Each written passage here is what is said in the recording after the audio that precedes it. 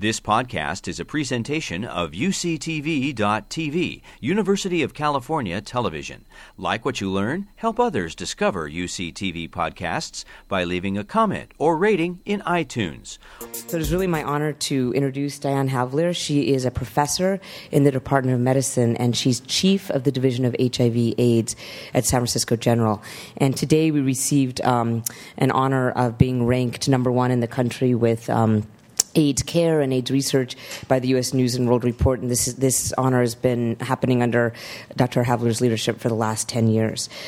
She was an active resident in training during the beginning of the HIV epidemic, so for over 25 years she's watched patients both struggle with HIV and then do much better. She is also an active researcher and has written and studied some of the seminal trials on management of opportunistic infections. Most recently, her articles and studies help define when we start antiretroviral therapy in the setting of concomitant tuberculosis infection. So she plays an active role on the global stage as an author of the first WHO global HIV treatment guidelines. She also, and this is important because she's going to talk about this, she was co-chair last year, or not even last year, just a few months ago in July 2012 for the International AIDS Meeting. This was, I hope that she'll tell you more about it, but this was essentially the first time in 22 years that this particular global conference was held in the United States, and she co-chaired that effort, and really this was hoping to mark the end of the global AIDS epidemic, and she'll tell you more about that. So it's really my privilege to introduce Diane Havlir to talk about global HIV.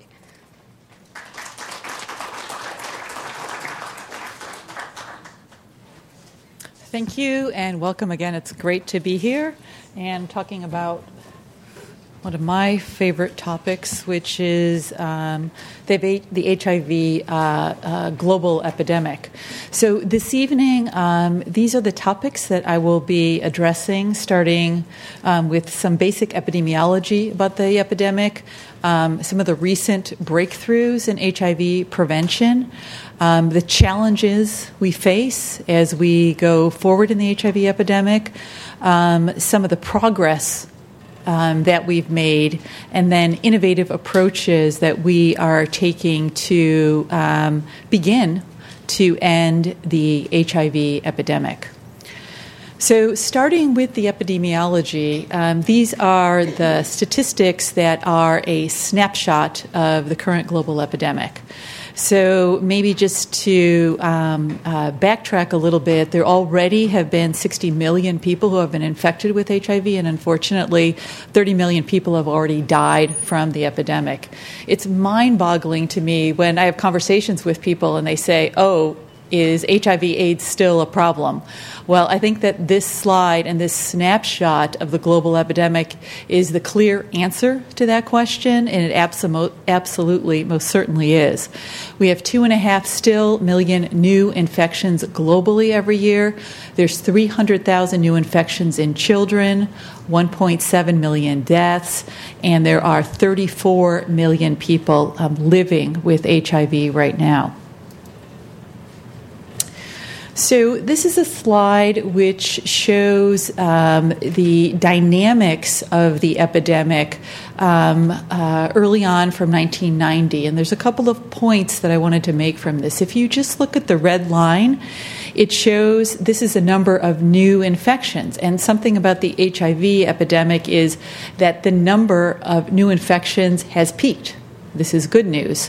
At the height of the HIV epidemic in the late 1990s, there were over 3 million new infections every year. But that number has been gradually decreasing over the last 10 years plus.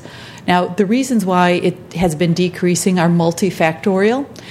They include interventions that we've had with prevention. They include the effects that antiretroviral therapy have had on reducing the number of new infections. So at the same time, shown in the yellow line, the number of deaths due to HIV has begun to decrease. The decrease in deaths came after the decrease in number of new infections, but as you can see, that the number of deaths peaked around 2 million and has continued to decrease over time. But despite that, and really as a result of some of the successes in HIV medicine, the number of people living with HIV is still increasing. And that, of course, is because of a very simple fact, is that when people take HIV therapy, they live longer. So on this slide, you can see the number of people living with HIV in 1990 was estimated to be about 9 million. In 2005, 31 million. And then most recently, 34 million.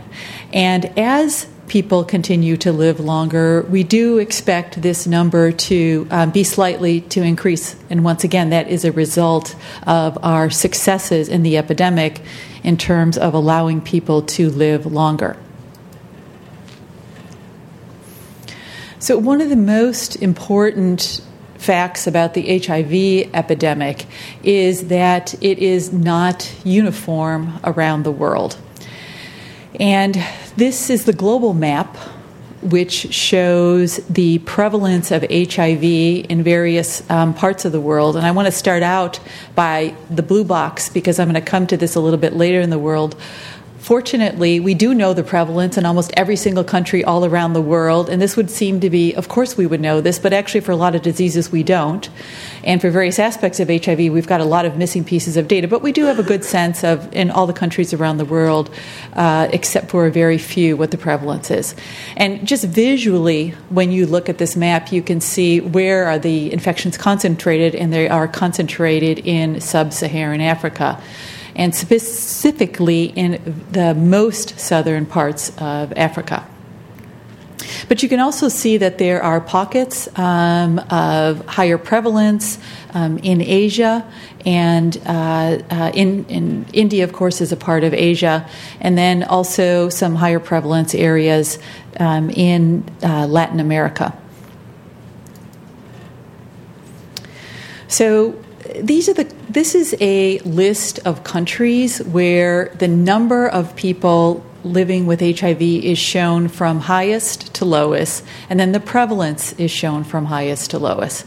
So in sub-Saharan Africa, there's 23 million people living with HIV, and in South Africa per se, that is the country right now in the world where the most people are living with HIV, which is over 5 million. The country with the second largest burden, which is surprising to some people, is Nigeria, which has over 3 million people.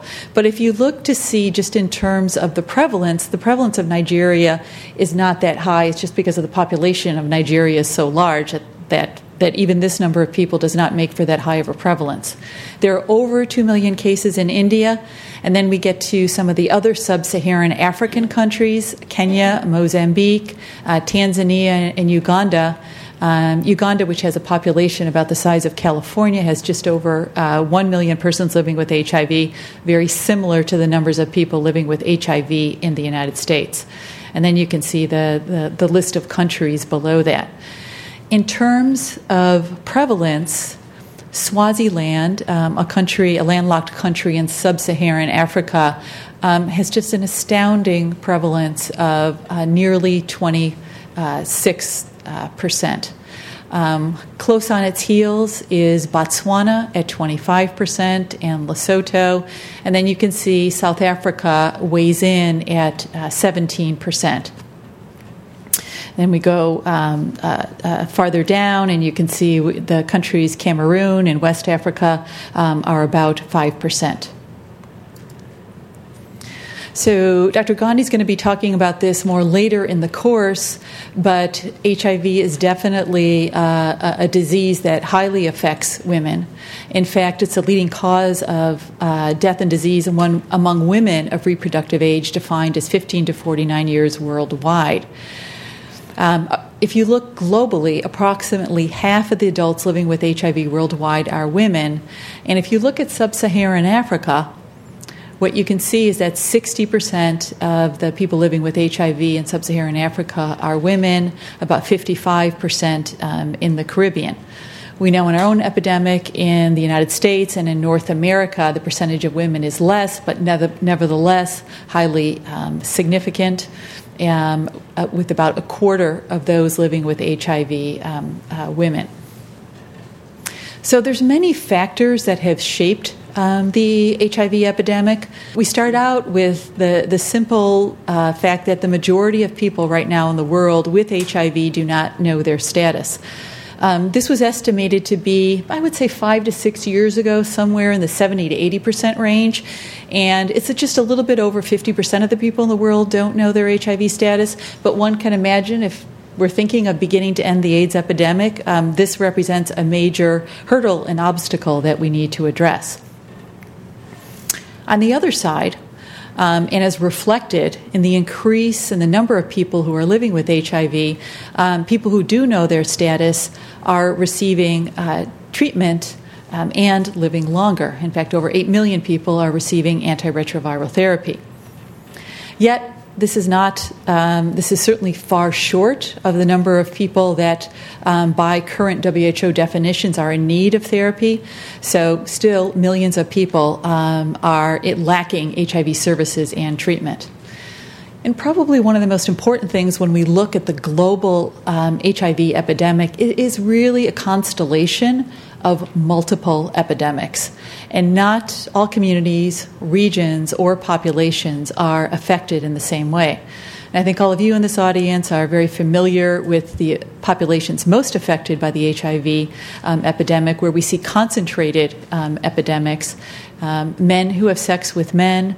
Certainly here in San Francisco, the prevalence in men who have sex with men is approximately 23%. Sex workers and people who inject drugs. There's been a suite of very nice review articles reviewing the literature globally in these highly affected populations in terms of the prevalence. And overall, the numbers are really quite astounding, somewhere in the 25 to 30% range of individuals that fall in these groups who are living with HIV.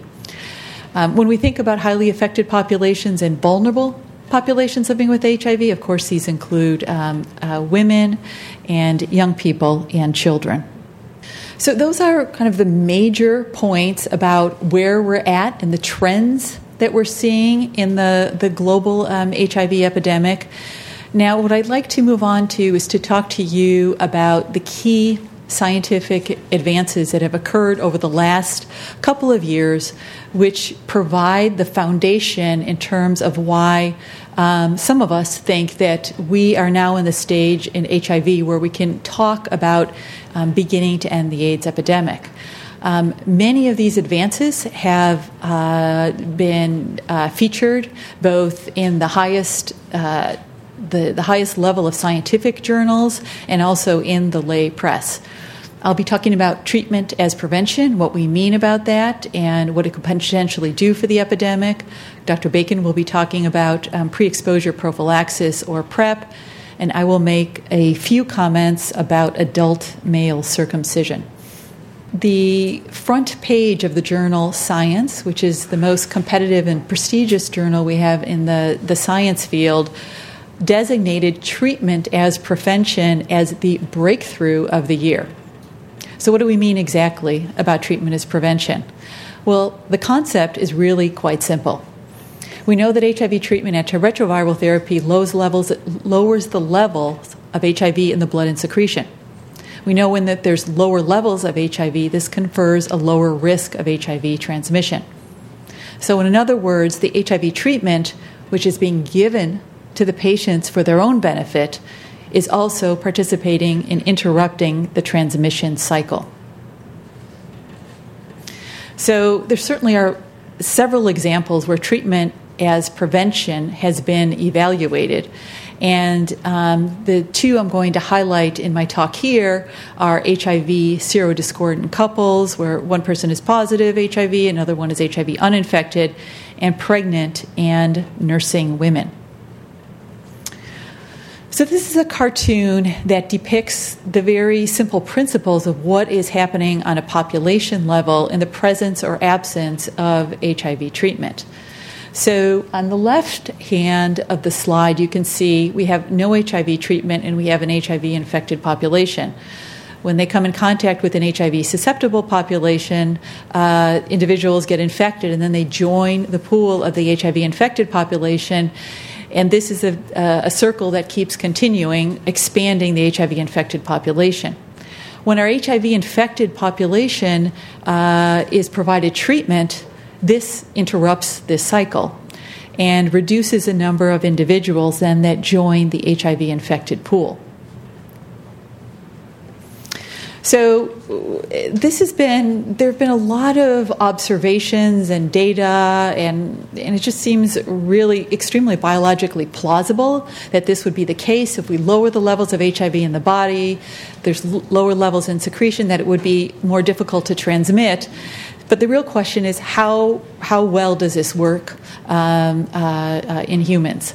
So there was a lot of debate in the HIV field about how this question is best answered. But when we look at kind of changing the way that we think about things and applying new approaches, the randomized controlled trial remains the gold standard. And the trial that was designed to answer this question definitively was a trial that looked at individuals in serodiscordant couples. So one of the person was HIV positive and one of the persons was HIV negative. But of course you would never want to withhold therapy who was HIV infected, who met the indications to start. So this study was conducted in individuals with high CD4 cell counts who were HIV infected, who had HIV negative partners.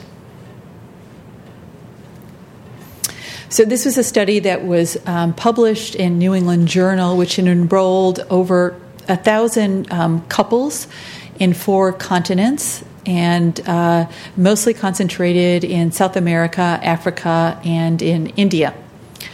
And when we do randomized trials and couples, the HIV-infected person who didn't meet the qualifications to start therapy had CD4 cell counts between 350 and 550.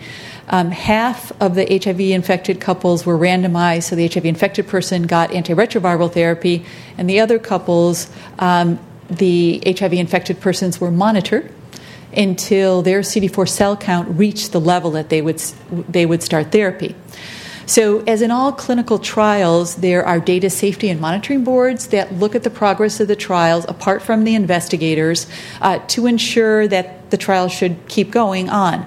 And this trial actually was stopped early. And the reason why this trial was stopped early because the results were so profound.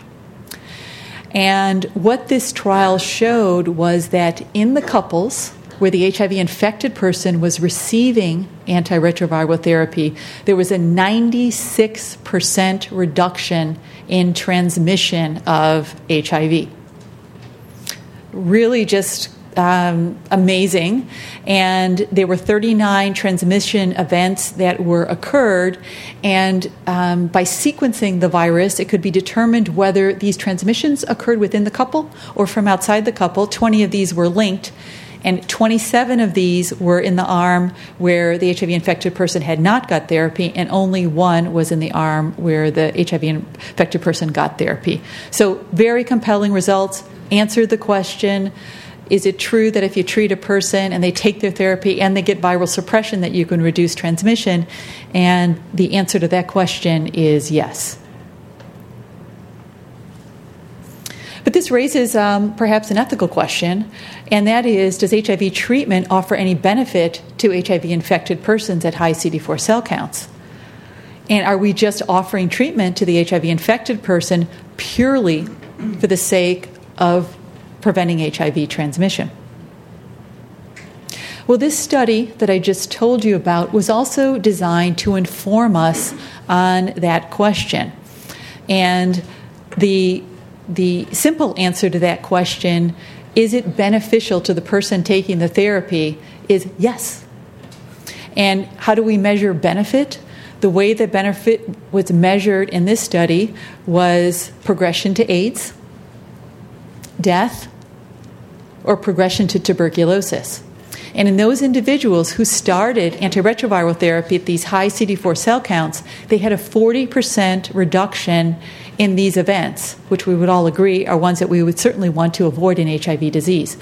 As I mentioned, most of the participants in these studies were enrolled in Africa, Asia, and South America. One of the infections was where there were dramatic protection with antiretroviral therapy was tuberculosis. And we're not going to talk about this too much in the course, but HIV and tuberculosis go hand in hand. The immune hit that one gets with HIV makes one particularly susceptible to tuberculosis. There's a 34-fold increased risk for tuberculosis for people not on antiretroviral therapy living with HIV in endemic areas. And 1,000 people actually globally die a day from HIV and TB. TB is a leading cause of death. So this study showing that antiretroviral therapy is a powerful weapon that can prevent cases of tuberculosis was another major finding of this study.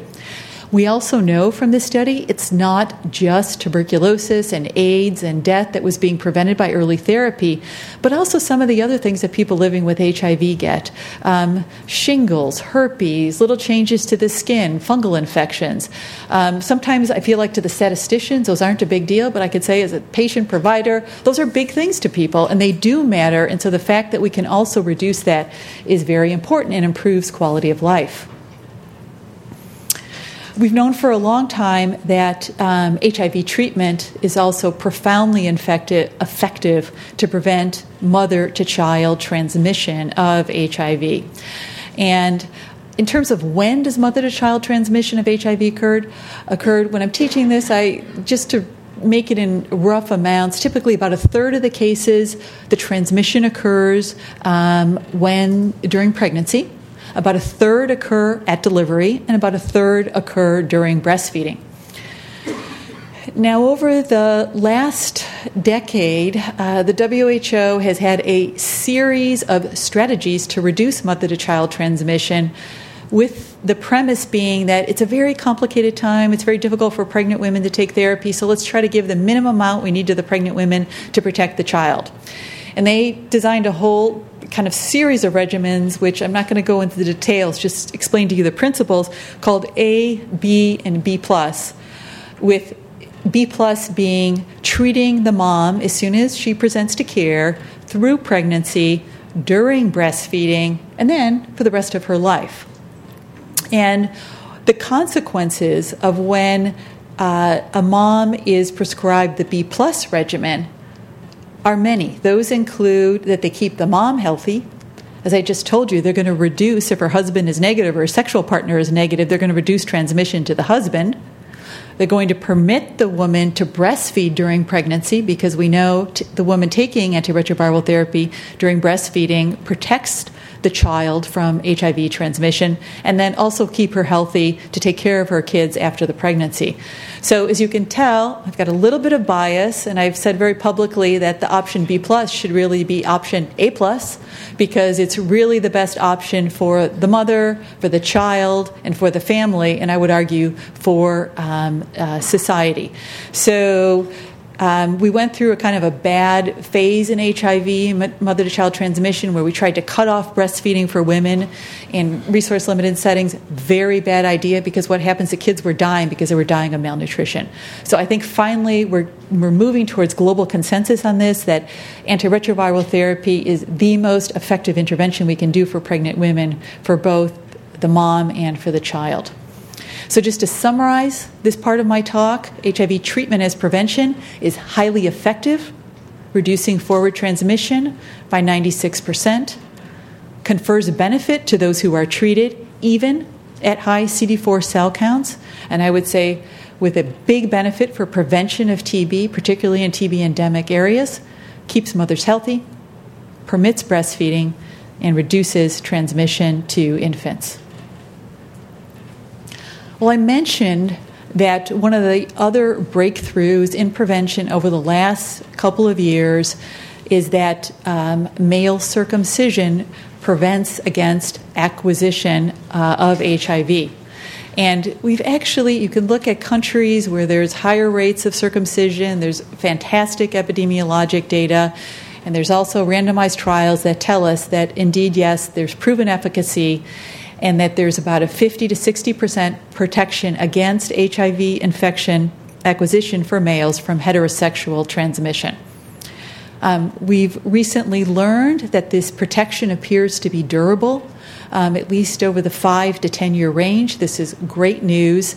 And also in terms of the feasibility of doing this, the circumcision studies that have been done both through a simple surgical procedure that we do here in the United States, but there's also non-surgical approaches. One of them is shown here, depicted, called Preprex. It's a device which is put on the foreskin, which is essentially cuts off the circulation and the foreskin falls off. So this can be done on massive scale, which is what it's being done in Africa now, without the requirement of having a surgeon.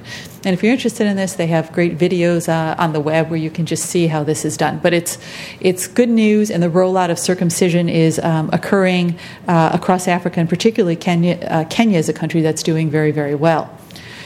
So we have now evidence-based prevention, and our evidence-based prevention toolkit is really quite robust. We have, of course, condoms. We have structural and legal things that we can do, counseling and testing, adult male circumcision, antiretroviral treatment, post-exposure prophylaxis are really the main tools that we have for combination prevention.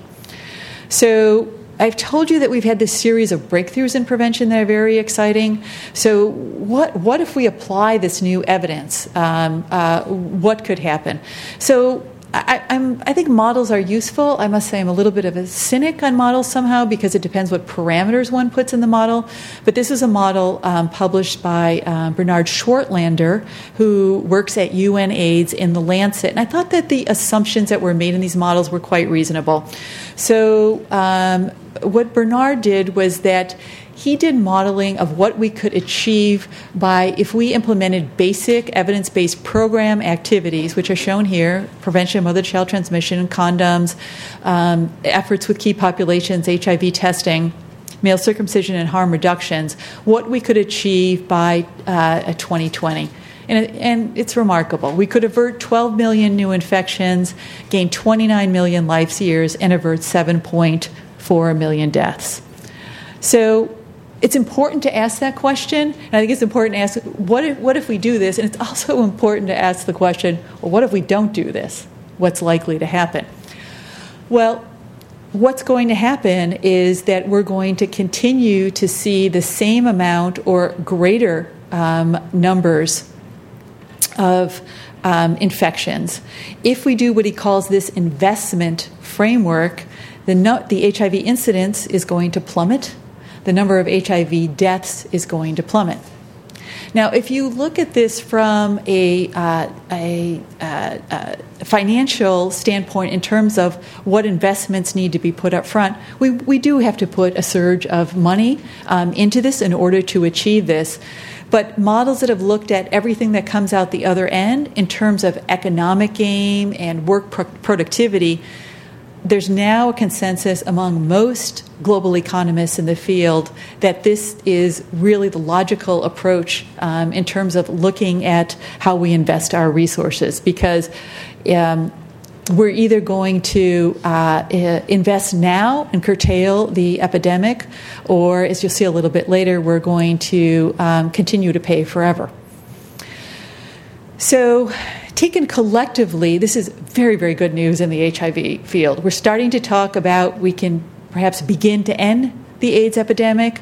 We've had a series of breakthroughs.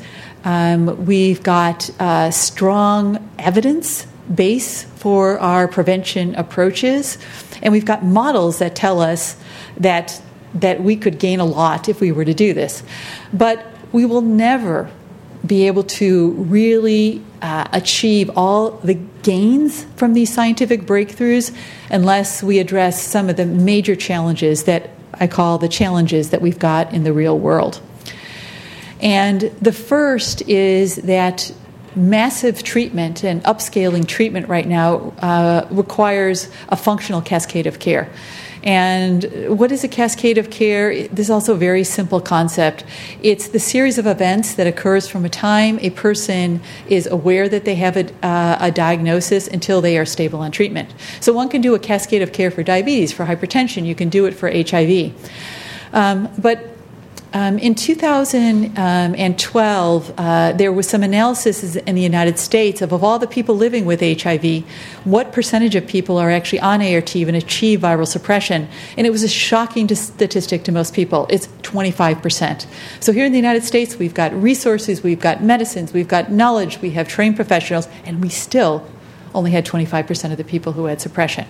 Now, recently, just last week, we just returned from our AIDS meeting. I think this is a little bit of an underestimate, and people are saying this is probably, in some areas, more likely 30 to 40%, but still too low. This also has been looked at in Africa, and similarly, if we just look at the treatment cascade from testing until staying on antiretroviral therapy, the number is small. So the question is, why is the cascade leaky? What is broken? Well, so many things are leaky. People get a test, they never get the results. People get referred to a clinic, they never make it to clinic. People get to clinic, they're treated poorly. People can't afford to go to clinic. People go to clinic, they're eligible for ART, somebody loses their medical record. People go to clinic, they start on antiretroviral therapy, they have other competing problems in their lives, they stop therapy. I could go on and on and on like this, but there is a very robust research agenda to help us understand the main reasons why the cascade of care is broken. And I do think, like many things in HIV, as we work through this in HIV, it's going to be applied in other diseases, and we'll be able to strengthen really the model of chronic care for many diseases. Well, the second challenge and gap in knowledge is MSM epidemics. And for many, many reasons, we just have not really addressed this epidemic at all fully, and we're only beginning to address it in places like sub-Saharan Africa. I had mentioned previously that at least we know HIV prevalence in nearly every country in the world. We don't know in MSM populations around the world what the prevalence of HIV is, for reasons that I'm sure people in this room can just, are familiar with, very, very much understand. Still, it's inconceivable. Still today, MSM is criminalized in many countries around the world, and there's absolutely no data, and even collecting these data put people at risk. So in this graph, the countries shown here in the blue are the countries actually where we have data, and the other ones we don't have data. This bar graph shows the prevalence of HIV in various countries around the world of HIV in MSM. And you can see in the Caribbean it's 25%. North America, it's about 15%. As I mentioned, in San Francisco here, it's about 23%. So there is no possible way we are going to begin to end the AIDS epidemic until we make HIV testing and HIV care systems available to MSM and overcome some of the terrible political barriers that exist around the world. So the third challenge that we face is a shortage in resources. And we all know we're in a time of economic austerity globally. We have more financial needs in HIV, but there's insufficient funds. The gap that we need is estimated to be somewhere in the $7 billion range. And on the one hand, this seems like this is an impossible gap to close. But on the other hand, I think that there's some good news. And I want to tell you what I see as some of the good news. First of all is that because of actually some of the emerging economies in Africa, particularly, many of the countries right now where HIV is very prevalent are classified as low-income countries. But if we look to 2020, the majority of people living with HIV in 2020 are going to be living in middle or high income countries. So this means the countries themselves are going to have the financial resources to better address their epidemic. And countries are stepping up. If I would have given this talk to you 3 years ago, I would have not said that with confidence, but coming on the heels of the International AIDS Conference, coming on the heels of some new data, that for the first time, more than 50% of funding for non-first world countries are being borne by the countries themselves. And this is really a great statistic. This slide shows some of the different ways that countries are addressing this. Some are using an alcohol levy. There's actually an airline levy in African countries. For those of you who have been to Africa, there's not a lot of landlines, but everybody has mobile phones, even in the most remote areas. In fact, the cell phone reception is better in Africa than it is in some neighborhoods in San Francisco. So it's very smart. A tiny amount of money per transaction can generate a lot of money. So this is another way some of the low-income countries now are strategizing to close that gap. So if we just say, do we have some evidence for progress? We absolutely do. So let me give you some of these statistics. 13 million people were tested for HIV in South Africa alone in 2010. Globally, 8 million people had access to antiretroviral therapy. And what's probably more important, that's an increase of 20% from 2010. There's been 31 to 55% reduction in new HIV infections among children in 8 African countries. And in a recent study that was just published from South Africa, with an ART coverage greater than 30%, the risk for HIV acquisition was 38% less in South Africa. This is clearly one of my favorite graphs. I'm a data person that in one of the publications this year in the journal Science, which looks at adult life expectancy, and this is from a region in South Africa. So you can see that the life expectancy in 2000, and this is largely because of the HIV epidemic, was just a little bit over 50. Look at how this has changed. And this is at a population level. So by 2012, over 60 years of age. So this is just great news and shows that the progress we're making is having an impact clearly on the population level. This is a different way to look at these data. But what you can see is the length of life in years of the life expectancy. Bad news, the red line, very, very low in 2003, and we frame shifted it now back in 2011. Okay, this probably ties for first place for me, although this is a graph that was from 2011. But what this graph shows is the UN has made it a goal to eliminate mother-to-child transmission by 2015. It just seems like, are you kidding me? Could we really achieve that? Well, this graph would say the answer to that question is yes. This shows the trajectory from low and middle income countries in order the reduction in number of infections that have occurred. And if we keep on this pace, we can achieve the goal of eliminating HIV infections transmitted through pregnancy and breastfeeding. So now I'm going to just spend the last 5 minutes talking about approach that our group is using with our longstanding partners that we work with in East Africa, in Uganda and Kenya, and which we hope is going to be a model of how we can accelerate turning around the HIV epidemic. It's called SEARCH, and the goal of this study is to evaluate health, economic, and education outcomes of treating everyone living with HIV, not just doing CD4 dependent ART treatment in Africa. Right now, what happens in Africa is people start therapy when their CD4 cell counts fall below 350. And as I was thinking about this project a couple of years ago when we designed it, I realized something, that we could convince ministers of health that it was a good idea to invest in health, but they weren't the ones that we needed to convince, that we needed to convince the ministers of finance, because they are the ones that are making a lot of the decisions. So when we set up this project, we have a consortium now that includes economists, and we work with in-country, the ministers of health and ministers of finance, so we can test, can we get a big return from our investment if we treat everybody? Are we measuring in a way that's meaningful to that constituency?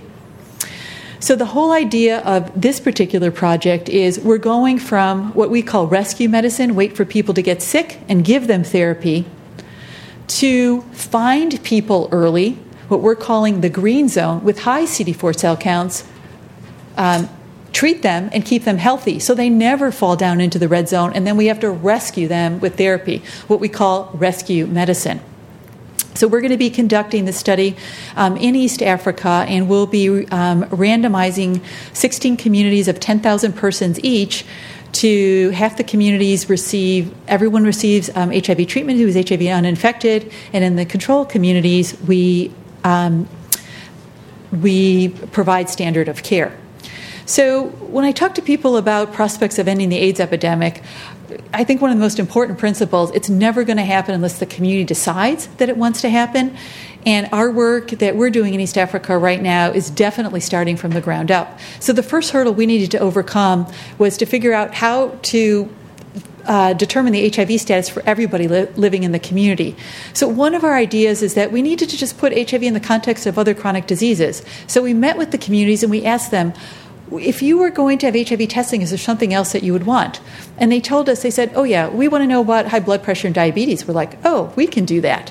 So what we did and what we're doing now in this big project is that we were doing community health campaigns where everybody in the community can come and get testing for chronic disease, including HIV.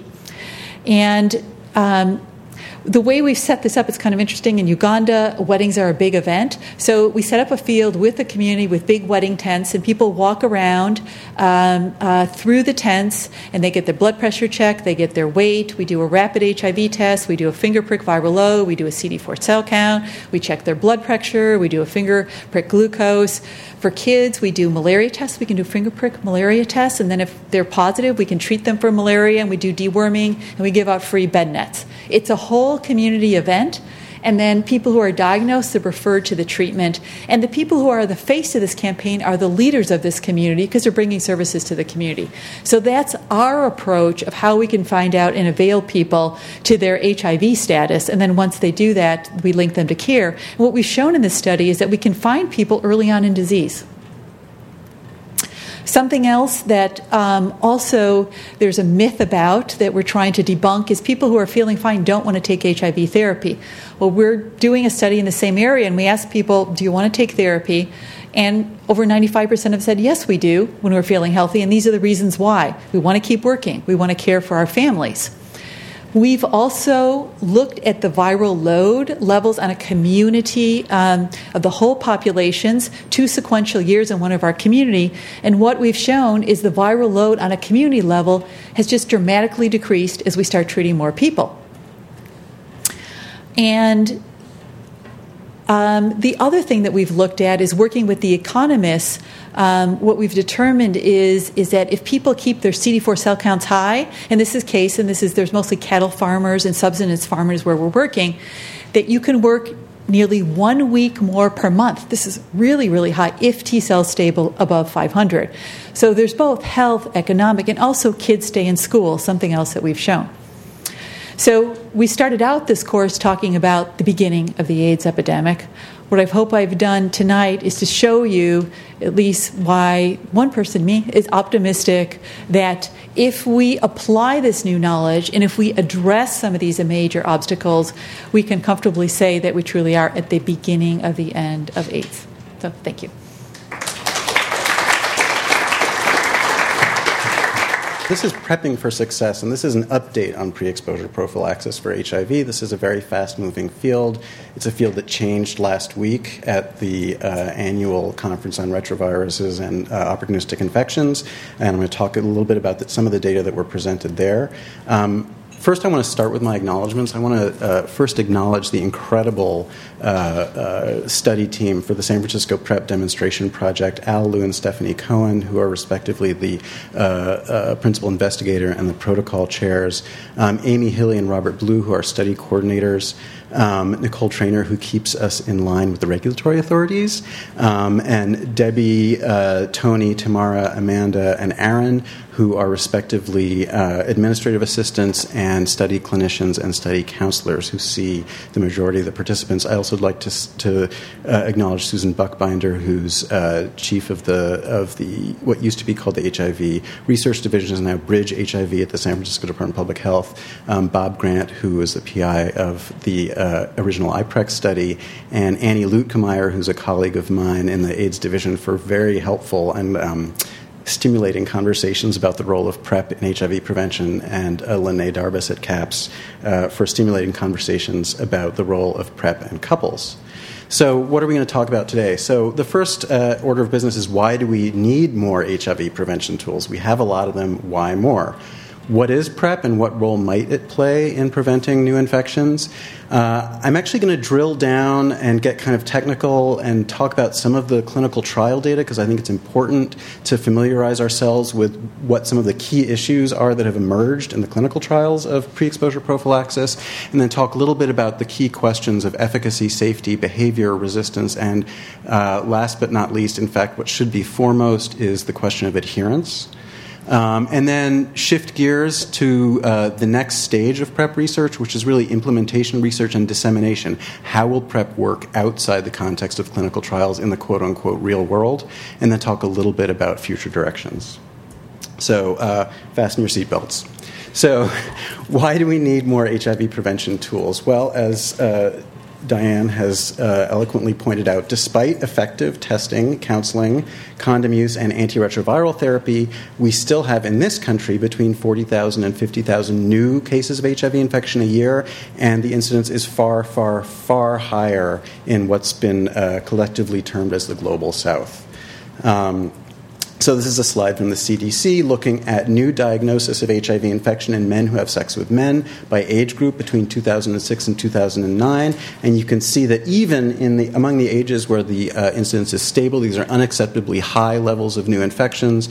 And over that period of time, rates of infection increased in young men who have sex with men from 13 to 34. So clearly, we need more prevention interventions. In the United States, MSM and black heterosexuals are really the core groups that are affected by HIV infection. Here are white MSM, black MSM, and Hispanic MSM that form the bulk of new infections. But I want to highlight the second red box. These are black heterosexual women and black heterosexual men, particularly in the Southeast and also in the East Bay of the San Francisco Bay Area. These are populations that are extremely affected by this disease and receive less popular press than they deserve. So, coming a little closer geographically to where we're sitting right now, this is data from Henry Fisher Raymond in the HIV epidemiology section of the DPH in San Francisco. This is the estimated number of new HIV infections by year from 2006 and 2010. You may see what looks like a decrease in incidence. So the y-axis is number of estimated incident cases, and the x-axis is by year. I just want to point out, A, this decrease is not yet statistically significant. B, it is extremely, however, tantalizing, I'm going to use the pointer now if I can get it to work, to look at this interval of decrease here. Although not statistically significant, it is around this time, 2008, 2009, that the word started getting out, and largely spearheaded by Diane Havlir and others in the HIV division, that we should be treating everyone with HIV infection, not just people who have a CD4 count of less than 350 or less than 500, that the moment to start therapy is as soon as someone is diagnosed. And this curve may start to reflect the onward benefit of treating everyone who has HIV infection on incidence of new cases. So what are the HIV prevention tools that we currently have? We have testing and counseling. We have condom use, which in a number of studies, both of heterosexual transmission and transmission among men, somewhere between 60 to 80% efficacy in preventing infection. We have things that people in the community are doing without being taught to do. So serosorting and seropositioning. Serosorting is deciding whom you're going to have sex with, whom you're going to have unprotected sex with based on your own knowledge of your HIV status and what you think about your partner's HIV status. Seropositioning is deciding who is going to play what role in a sexual encounter based on who is of what HIV status. We don't have a lot of data on how effective these things are.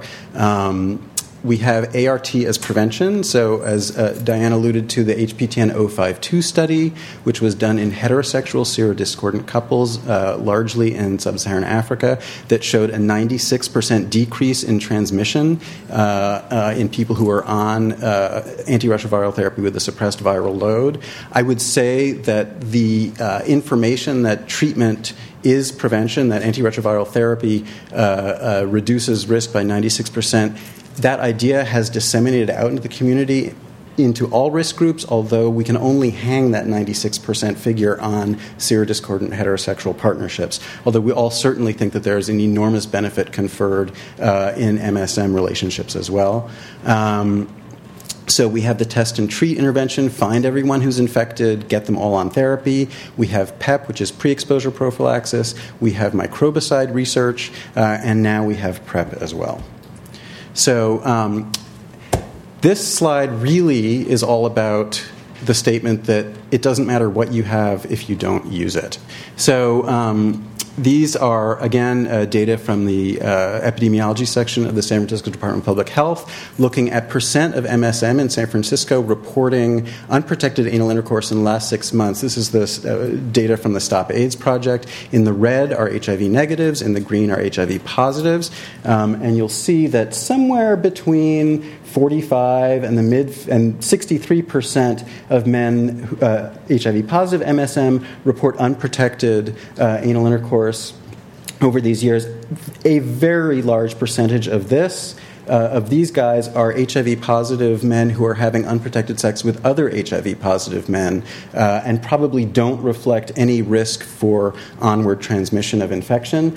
In the red, however, we have HIV negative men reporting unprotected anal intercourse, 42 to 48%, depending on the year. And this is an extremely troubling figure. So we have some prevention interventions that we know work. In this case, let's just say condoms, but not everyone is using them.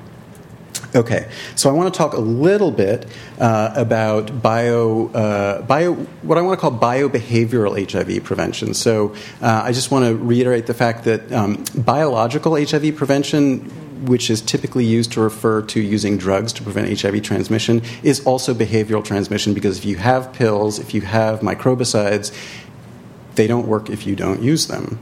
So just to bring everyone up to speed on what the different kinds of biobehavioral prevention techniques we have. So Diane talked at length about antiretroviral therapy as prevention. So treating people who have HIV with suppressive antiretroviral therapy, we know that reduces risk. The advantages are that it's reduced infectiousness and there are clear clinical benefits to the person with HIV. The challenges include that on a global scale, and actually given that only 28% of people in the U.S. are on antiretroviral therapy, there are problems with scale-up. There are problems with long-term adherence. There may be problems with long-term toxicity, although the drugs are getting better and better and better, more and more potent and less toxic. One of the main problems is you have to have known potential source patients. People have to know their status and get into care to take this therapy and prevent onward transmission. We have PEP, which is post-exposure prophylaxis. Okay, this is antiretroviral therapy taken for 28 days immediately after a known exposure to HIV. So within 72 hours of a known exposure, you take typically 2 medications in 1 pill for 28 days. And we know that this is quite effective in preventing or aborting HIV infection. Some advantages are that it's a short course. It's 28 days. Challenges are it's very difficult to study. You have to have someone who recognizes his or her risk quickly and gets into care. And I will tell you from personal experience, talking to people on the phone from all over the country, there are not a ton of communities where PEP is available or paid for by public health authorities, or people who are at risk know about it. So it can be quite effective, but it is limited in its scope. It's really, the target population for PEP is people who are at sporadic risk or have an oops moment. And I think we can all think of what an oops moment might be. So that brings us to PrEP, which is pre-exposure prophylaxis. So what is that? So it's taking antiretroviral therapy before you're exposed or during a period of increased risk. The advantages are we have, and we'll get into this a little bit later, some demonstrated efficacy numbers. PrEP, as it's currently envisaged, is removed from the Sex Act. So you take it when you are presumably thinking more clearly and you're not in this state of altered consciousness that many people enter when they're having sex. The challenges are, and I'm going to highlight this again and again, adherence. You have to be able to adhere to a daily pill. Okay? And if there's one thing that you take away from this talk, it's the importance of adherence to a daily pill. It's costly. A month of PrEP, as it's currently prescribed, is about $1,000. Who's going to pay for that? There's this idea of risk compensation. If people start taking PrEP, will they actually increase their behavioral risk because they know they're taking a magic pill? There have been questions about what happens to people on PrEP who do become HIV infected. Does their virus then evolve to become resistant to the medications included in PrEP? And what are the long-term toxicities and side effects of giving antiretroviral therapy to people who don't have HIV infection? And then there's the question of who is PrEP really targeted for? I don't want anyone to walk away from this talk thinking that PrEP is for everyone all the time. PrEP is another method of HIV prevention that is going to work for some people at some point in their lives. And we stress again and again and again that taking PrEP doesn't mean that you abandon all your other HIV prevention strategies. Okay, so what is PrEP in 2013? PrEP right now is a combination pill called Truvada, or M-tricidabine tenofovir. It's two medications wrapped in one pill, taken daily by HIV uninfected persons during a period of time of increased risk of HIV infection. Okay? It also includes regular monitoring for HIV infection before you start and while you're taking Truvada, and regular monitoring for toxicity. And we're going to talk about ways in which all of the ingredients of PrEP were included in the clinical trials and in the current CDC guidance for PrEP for use. So a brief foray into antiretroviral therapy. Why this combination pill of M-tricidabine tenofovir for PrEP? A couple of good reasons. So we know from pre-human studies that tenofovir and M-tricidabine tenofovir showed effective prevention against a related virus in macaques, either given daily or 3 days before or 2 hours after rectal virus application. These monkeys were successfully protected from SHIV infection. Long before M-tricidabine tenofovir was used for PrEP, it was licensed for treatment of people with HIV in combination with other medications. So there was a lot of experience giving this medication to people and a relatively reassuring safety profile. There are some concerns about long-term renal toxicity in a small percentage of people who take this medication, and long-term changes, decreases in bone density, but the vast majority of people who take this medication in combination with others for antiretroviral therapy do extremely well on it. It has a long half-life. Particularly important in anal sex, it's concentrated in rectal tissues, and it interacts with very few other medications. So it's something that people could take with other medications. So I'm going to now dive into some of the clinical trial data. So these are the phase 2 and 3 PrEP studies, randomized controlled trials of either tenofovir or M-tricidabine tenofovir used for pre-exposure prophylaxis in a number of different populations: in men who have sex with men and transgender women, in heterosexual men and women, in serodiscordant heterosexual couples, and 2 other studies in heterosexual women. And I'm going to say, I'm not going to go through this grid in detail, but I'm just going to say, if you jump over to the right-hand column, not all of these randomized clinical trials have shown success, and we're going to talk about why. I also want to let you know that this has been studied all over the world: South America, USA, Thailand, South Africa, other countries in sub-Saharan Africa. Okay, so let's start with IPREX. So pre-exposure prophylaxis for men who have sex with men and transgender women. So IPREX was and I want you to don't drown in the data, okay? I want you to think about a couple of key points as we go through these trials. One is, was this drug safe? Two is, did it effectively prevent HIV transmission? Did people take it? And was there resistance in people who got infected, okay? So just keep those key questions in mind as we go through the data. So IPREX was a study of about 2,500 HIV-negative adults, largely in the Americas and mostly in South America, randomized to daily emtricitabine tenofovir versus placebo. Everyone in both arms received monthly risk reduction counseling. They were a pretty risky bunch as a clinical trial population. They had a mean of 18 partners, and 60% had reported unprotected receptive anal intercourse in the previous 12 weeks before they enrolled. 80% reported unprotected anal intercourse with an HIV-positive or unknown partner. 41% reported transactional sex, commercial sex work. And 2% had known HIV-positive partners in the previous 24 weeks.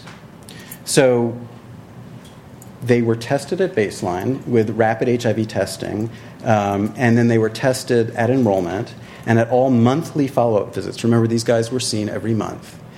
And their plasma was stored so that one could do retrospective RNA testing to look for actual virus if anyone's seroconverted. Does that make sense? That's a key point. So in real time, they got rapid antibody testing, and their plasma was stored to look at earliest date of infection using RNA amplification. And the outcomes were safety and efficacy.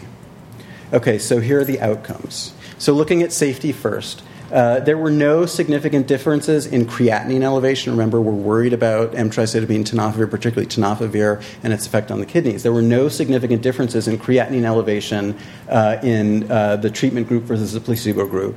There was statistically significant increased nausea and weight loss in the treatment group, and I'll show you the curves on that. And a small but significant decrease in bone mineral density, but no pathological fractures. So overall, this drug was safe for prevention. Adherence. So this is interesting. So you can measure adherence a lot of different ways. You can ask people, did you take your drugs? You can count their pills when they come back for their study visits, and you can look for drug levels in their blood. And actually, you can look for drug levels in their hair, and Monica Gandhi is a specialist in looking at drug levels of antiretrovirals in the hair. So if you asked people or counted their pills, 89 to 95% of IPREX participants reported adherence. They took all their pills.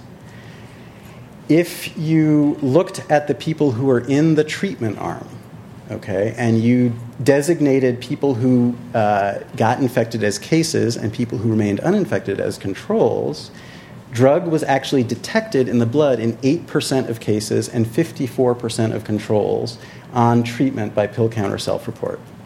So adherence correlated with older age, if they were at a U.S. site and if they had recently been at risk. So a couple of things there. One is, the bottom line is people will tell you that they're taking their drugs when they may actually not be, and we're going to see this again and again. And if you are recently at risk, you might be more likely to take your pills. So that's the adherence portion of IPREX. Efficacy, did it work? So there were 10 people were actually infected at enrollment. They had a negative antibody test, but subsequent RNA testing of their plasma showed that they actually had acute HIV infection at the time that they started drug. 100 people were infected during the follow-up phase. 36 in the treatment arm and 64 in the placebo arm, for an overall 42 to 44% risk reduction if you looked at all comers. Okay, and that was statistically significant. In the treatment group, your protective effect was much higher. There was a 95% risk reduction if you had detectable drug levels, and that was adjusted for recent risk. Okay? So the bottom line here is, if you take your meds regularly and you have detectable drug levels and you're a man who has sex with men, it looks like emtricitabine tenofovir can be highly effective in preventing HIV acquisition. Okay. I'm actually going to speed through this. It's a summary of the adverse events in IPREX, and I just want to point out that there were no significant differences in the treatment group versus the placebo group in their adverse events, including death, elevated creatinine, and confirmed elevated creatinine. So I alluded to the fact that there were some increased side effects in the treatment group. So this has popularly been termed the startup syndrome. So early on, people in blue were people on drug, people in red were the placebo group. Early on, there was an increase in nausea and actually other GI side effects, diarrhea. That very rapidly diminishes after the first month on emtricitabine tenofovir. And by 12 weeks, these curves merge. So I want to get back to this question of risk compensation. If you're on this drug, does it change your sexual behavior? Okay. So first of all, the most important thing to say is a randomized controlled trial, placebo-controlled trial, is a terrible way to study risk compensation, because to put yourself in the place of someone who's in this trial, you don't know if you're getting a sugar pill or the drug. Okay. Are you going to change your behavior if you don't know if you're actually getting active drug? I don't think so. So be that as it may, there was no statistically significant difference in number of sexual partners in the treatment group, which is in brown, or the placebo group in yellow over time. People started out with the same relatively high number of partners on study entry, and over time, their number of partners dropped, and they dropped both in the placebo group and in the treatment group. Similarly, there was no significant difference in condom use with receptive anal intercourse between the treatment group and the placebo group. So, in IPREX at least, so far, there's no evidence of risk compensation in people prescribed Truvada for PrEP. So, I want to talk a little bit about the question of resistance and breakthrough infections. So, new HIV infections. In the people who became HIV infected on Truvada, there were no cases of drug resistance. Okay? There were 2 participants with minor variant drug resistance in the placebo arm. One to one of the drugs, one to tenofovir and one to emtricitabine. Interestingly, in those participants who actually had acute HIV infection, antibody negative, RNA positive HIV infection at the time of enrollment, there were 2 cases of emtricitabine resistance in the treatment arm.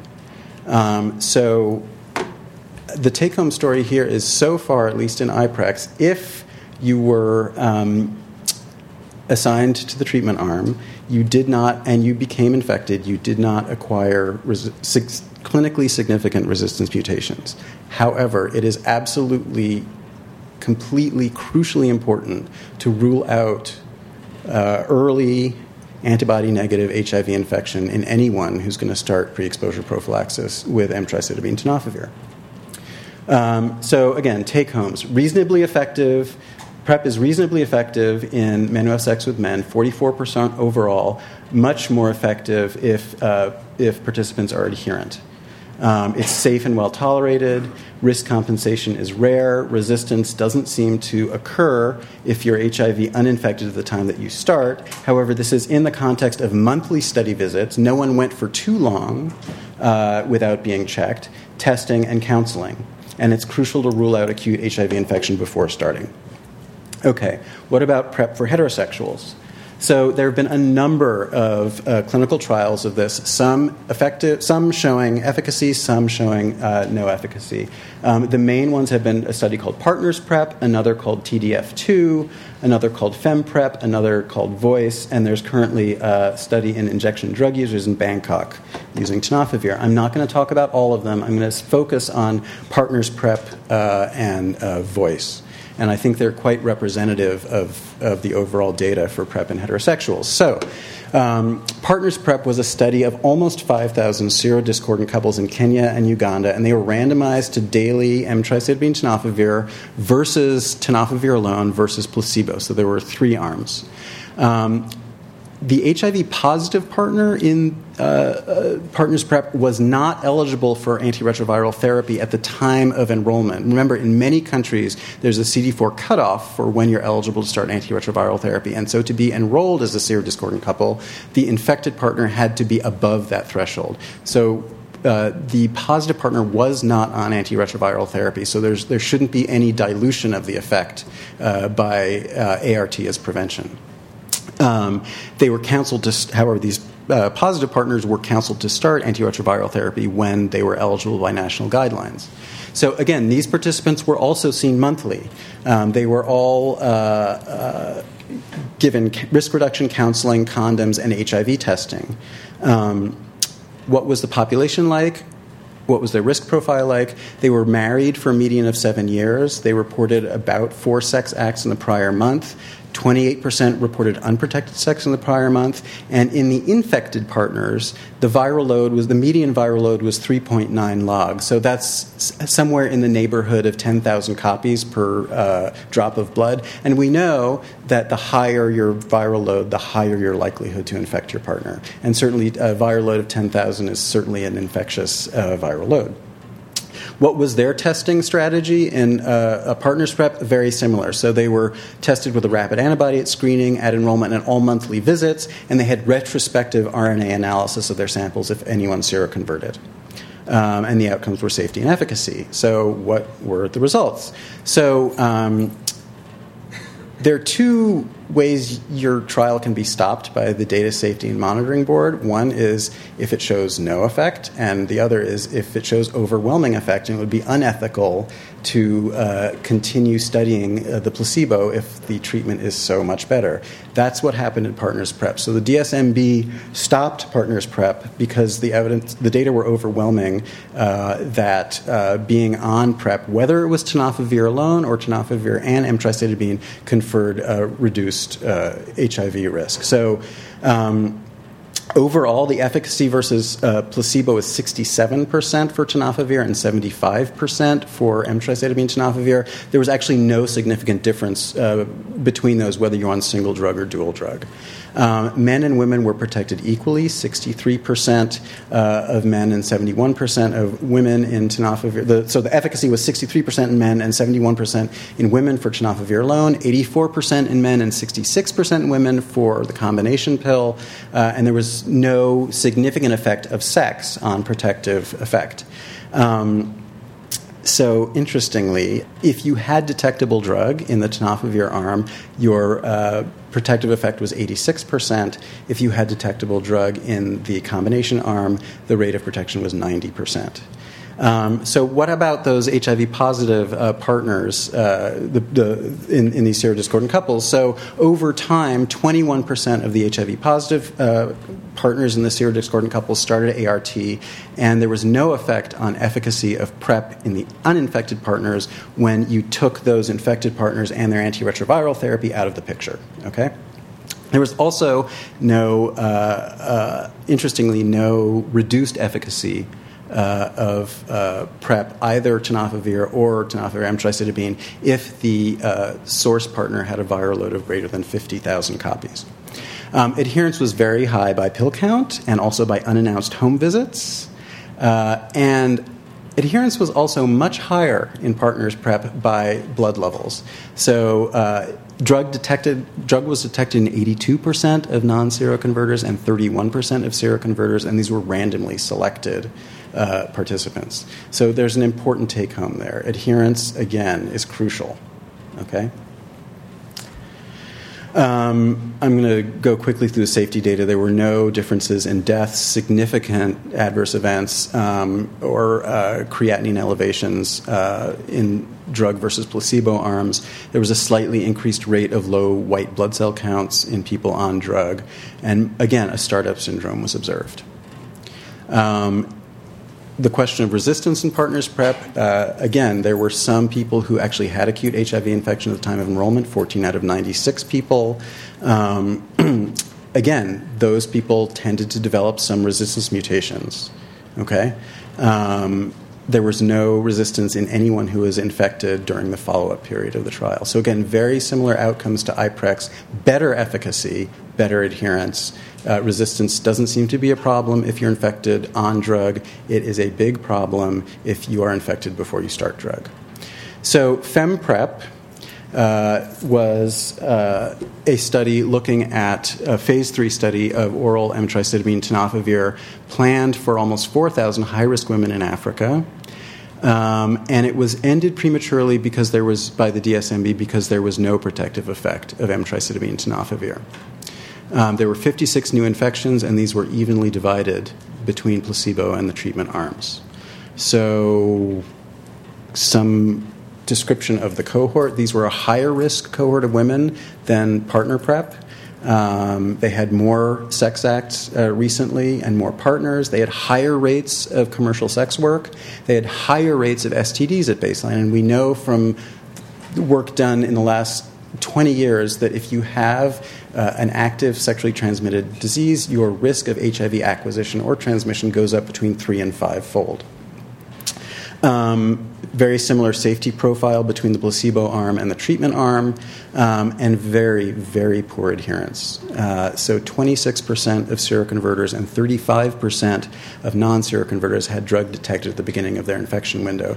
And similar to these other trials, their self-reported adherence was extremely high in the neighborhood of 90%. Okay.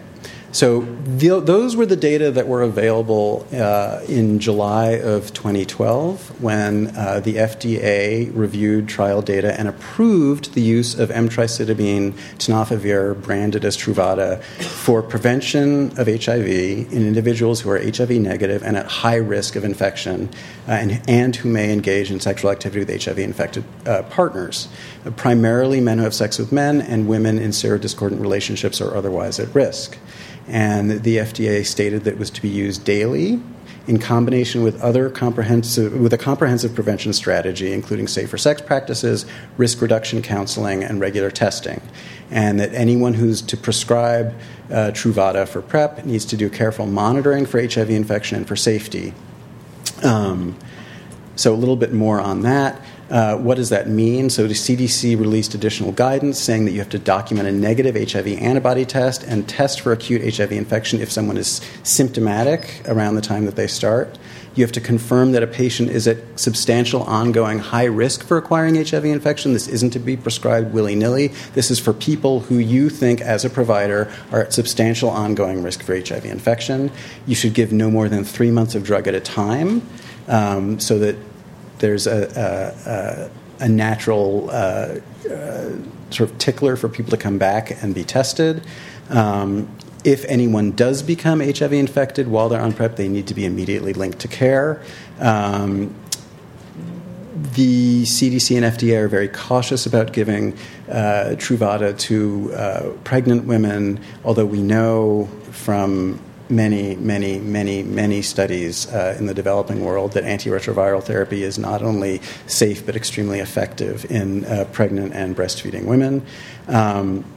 And as far as guidance goes regarding monitoring, the CDC and the FDA recommend every 2 to 3 months HIV testing, counseling and condoms, regular STD screening, and regular screening for creatinine elevations. Okay, so that's where we were until last week. So last week, the results of VOICE were released at the CROI meeting. VOICE was a very, very large placebo-controlled trial of over 5,000 women in South Africa, Uganda, and Zimbabwe. Started in 2009. The mean age of these women was young. These were young women, 25 years old, most of them single. They were randomized to a number of different biobehavioral prevention interventions. Daily oral tenofovir versus daily oral tenofovir emtricitabine versus placebo, or daily vaginal tenofovir 1% gel versus placebo gel.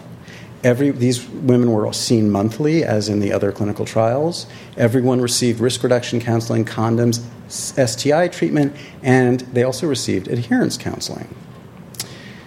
So the tenofovir oral arm and the gel arms were halted by the DSMB in 2011 because there was no efficacy. The tenofovir emtricitabine versus placebo arms were presented last week and showed no difference in HIV infections. So 61 out of 994 women in the drug arm, or 4.7%, were infected versus 60 out of 1,008 women, or 4.6%, in the placebo arm. The risk was much higher for unmarried women who are less than 25 years old, 8.8%, which is an astonishing infection rate. Okay? Interestingly, the rates were much lower in married women who are older than 25, 0.8%. There were no safety concerns identified in voice. So what about adherence in voice? As has become a pretty standard observation, self-report and pill counts suggested 90% adherence. The prevalence of detectable blood levels overall in all women in the tenofovir emtricitabine arm was 29%. Okay, so clearly there's this divergence between self-reported adherence and what's measured in the blood. So remember, the infection rate was much higher in young, unmarried women, less than 25 years. The prevalence of detectable blood levels in that group was 21%. The prevalence of detectable blood levels in older women who were married, who also had a much lower infection rate, the prevalence of detectable blood levels was much higher. It was 54%. So we can begin to see the same story emerging in all these trials. Okay, the more PrEP you take, the more protected you are. And we are lousy at determining whether someone is adherent or not by talking to them or counting their pills. So to summarize the data so far, PrEP is moderately efficacious in at-risk men who have sex with men, probably highly efficacious in those who take it consistently. And there's been some subsequent analysis that suggests that if you take it every day and you're an MSM, and these are data based on IPREX, it's probably 99% effective. If you take it 4 times a week, perhaps it's 95% effective. But I don't want anyone to leave here thinking that all you have to do is take Truvada 4 times a week to have it work. These are not actual studies of efficacy. These are imputed numbers based on drug levels that are correlated with number of pills that people took. So I am in no way suggesting that people should only take their Truvada 4 times a week. However, there may be on the horizon alternate dosing regimens, and those are being researched. But in any case, in MSM, PrEP is moderately efficacious. The more you take, the more protected you are. The efficacy results in women are very mixed.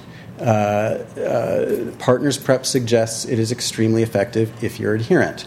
Adherence is obviously a major factor. FemPrep and Voice are both very discouraging and suggest that tenofovir emtricitabine for PrEP are not efficacious in women, particularly young women at increased risk of HIV infection. Why is that? Adherence is clearly a critical factor. Are there some other biological factors? We know that there's differential penetration of particularly tenofovir in cervicovaginal tissues versus rectal tissues, although that wouldn't explain the good results in Partners PrEP. Are there other local tissue phenomena, effect of concurrent STDs, trauma, tissue integrity? We don't know. Is there some effect of the stage of infection in the source partner? We don't know. But crucially, I think one of the next waves of research into PrEP is going to be on how to measure adherence and how to promote adherence. So we know from these clinical trials that there's no increase in risk behavior in people on drugs for PrEP, although this is in the context of blinded use. We know in resistance that it's crucial to rule out HIV infection before starting PrEP, and certainly in the setting of monthly visits and regular counseling, there does not seem to be increased risk of resistance if you are infected while on PrEP. And it appears to be safe and well tolerated. So this brings us to implementation questions. The next phase of PrEP studies, how is it going to work outside of the context of a randomized controlled trial? Will it be accepted? Will people adhere? And what does resistance, safety, and sustainability look like outside of a randomized controlled trial? To answer these questions, there are a number of PrEP demonstration projects in the United States going on right now in a number of different populations. I'm going to talk about the one that's going on in San Francisco, which is called the PrEP Demo Project. So this is funded by the National Institutes of Allergy and Infectious Disease. It's a demonstration project. It's a multi-site, prospective, open-label study. So it's going on here in San Francisco, where our target is 300 men who have sex with men and transgender women. We have a site in Miami looking for 200 participants, and recently got word that we're going to open a site in Washington, D.C., looking for 100 participants. It's open-label. Everyone is getting drugged. There's no placebo arm. And people will be offered up to 48 weeks of tenofovir, emtricitabine, or Truvada, otherwise known as Truvada, as PrEP. So I'm going to show you what our timeline looks like. People are being screened for eligibility. Their enrollment visit at which they start Truvada is approximately 2 weeks later. They're seen 4 weeks later for a return visit, and then basically every 3 months from there on out, up to 48 weeks. Everyone gets HIV testing at all scheduled visits, and in our study, HIV testing consists of a rapid antibody. You can't get a bottle of pills unless you have a negative rapid antibody test. We also collect blood for pooled RNA testing and fourth-generation HIV testing, which is a combined antibody-antigen test. So, we know that antibody tests alone start to turn positive roughly 3 weeks after infection. So there's a 3 weeks, sometimes longer window period at which you can be falsely HIV negative. We know that the pooled RNA test shortens that window to about 10 days. Much better test for acute infection. Hard to do, not standardized, expensive, technologically challenging. So we're also looking at the fourth-generation test, which has a window period of about 2 weeks, which is easy to do, automated, and widely available as a substitute for RNA testing for acute HIV infection. So at every study visit, people get a rapid antibody and blood for pooled RNA and fourth-gen. They're screened at baseline, at screening, and every 3 months for sexually transmitted infections and serum creatinine. And we started enrolling at the end of September, and we are very interested in primarily questions of acceptability and adherence and sexual behavior on PrEP. So what is the future PrEP research agenda? People are looking at new agents, other antiretrovirals instead of tenofovir or alongside tenofovir for PrEP. People are looking at alternate dosing regimens. It may be hard to take a pill every day. Is it possible to take it before sex and after sex? We don't know yet. And no one should leave here thinking that PrEP is a morning before and morning after pill. Right now, if you're going to prescribe PrEP or take PrEP, it is a daily pill. People are looking at other routes of protection against other routes of exposure, primarily injection drug use. Other routes of delivery, so vaginal microbicides, vaginal rings, rectal microbicides, all of these vehicles carrying antiretroviral therapy. And particularly I want to draw your attention to this. So we know that adherence is an enormous problem in taking a pill every day. There are a number of very important studies looking at long-acting injectable antiretroviral agents, depot PrEP, essentially. And there's very encouraging data that was presented last week looking at a particular agent that's an integrase inhibitor that seems to allow for monthly to quarterly dosing. And these studies have so far been done in macaques and have not been tested yet in humans. And then, crucially, we need to know how to improve people's adherence. So we know from Voice, where people got regular adherence counseling, that regular adherence counseling didn't work.